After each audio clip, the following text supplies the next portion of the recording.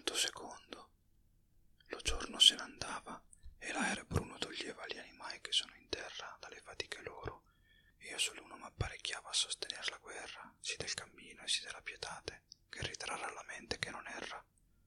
O muse, o alto ingegno, or m'aiutate, o mente che scrivesti ciò ch'io vidi, qui si parrà la tua nobilitate. Io cominciai, poeta che mi guidi, guarda la mia virtù s'ella è possente, prima che all'alto passo tu mi fidi. Tu dici che di Silvio il parente, corruttibile ancora, ad immortale secolo andò, e fu sensibilmente.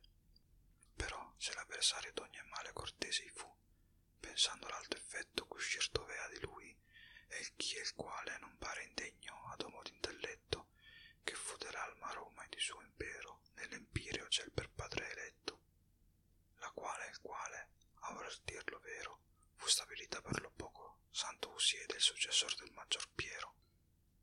Per questa andata onde li dai tu vanto, intese cose che furono cagione di sua vittoria e del papale ammanto, addovi per lo vasta elezione, per recarne conforto a quella fede che principio la via di salvazione. Ma io, perché venirvi, o chi il concede?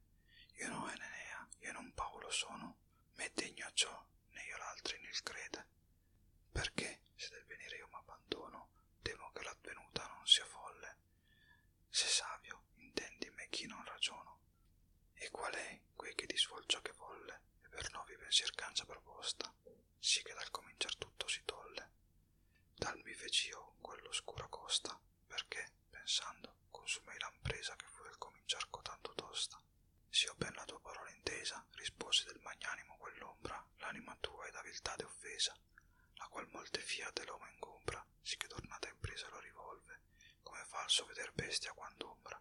Da questa tema ciò che tu ti solve, dirotti perch'io venni a quel che intesi, nel primo punto che di te mi tolve. Io era tra color che non son sospesi, e donna mi chiamavo beata e bella, tal che di comandare io la richiesi. Lucevan gli occhi suoi più che la stella, e cominciommi a dir soave e piana, con l'angelica voce, in sua favella. O anima cortese mantovana, cui la fama ancor nel mondo dura, e durerà quanto il mondo lontana, l'amico mio, e non della ventura, nella diserta piaggia impeditosi nel cammin, che volte per paura, e temo che non sia già sì smarrito, ch'io mi sia darti il soccorso levata, per quel ch'io di lui nel cielo udito. Or muovi, e con la tua parola ornata, e con ciò che a mestiere al suo compare, l'aiuta sì ch'io ne sia consolata. I son Beatrice che ti faccio andare, vegno del loco ver tornarti s'io, amor mi mosse che mi fa parlare. Quando sarò dinanzi al Signor mio, di te mi loderò sovente a lui, tacette allora, e poi comincia io. O donna di virtù sola, per cui l'umana spezia eccede ogni contento di quel ciel cammino ricerchi sui, tanto m'aggrada il tuo comandamento, che l'ubbidir, se già fosse, me tardi, più non devo capirmi il tuo talento. Ma dimmi la cagion che non ti guardi dello scender qua giuso in questo centro dell'ampio loco, per tornar tu ardi. Da che tu possa erco tanto dentro, dirotti brevemente, mi rispose, perch'io non temo di venir qua entro. Temersi dee di sole quelle cose, che hanno potenza di far altrui male, dell'altre no, che non son paurose.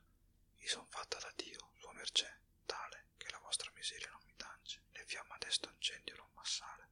Donna e gentil nel ciel che si compiange di questo impedimento, ov'io ti mando, sicché duro giudizio lassù frange. Questa chiese Lucia in suo dimando e disse, ora bisogno al tuo fedele di te, e io a te lo raccomando. Lucia, nimica di ciascun crudele, si mosse, e venne al loco dove era, che mi sedea con l'antica Rachele. Disse, Beatrice, loda di Dio vera, che non soccorri quel che t'amo tanto, c'uscì per te della volgare schiera. Non odi tu la pietà del suo pianto, non vedi tu la morte che ei combatte, si la fiumana o il mar non avanto. Al mondo non fur mai persone ratte a farlo provò a fuggir lor danno. Com'io, dopo cotei parole fatte, venni qua giù dal mio beato scanno, fidandomi del tuo parlare onesto, che onora te e quei che udito l'hanno. Poscia che m'ebbe ragionato questo, gli occhi urgenti lacrimando volse, che per mi fece del venir più presto, e venni a te così come ella volse, dinanzi a quella fiera di levai che il cortar li tolse. Dunque, che, perché restai, perché tanta viltà nel core allette, perché ardire e franchezza non hai?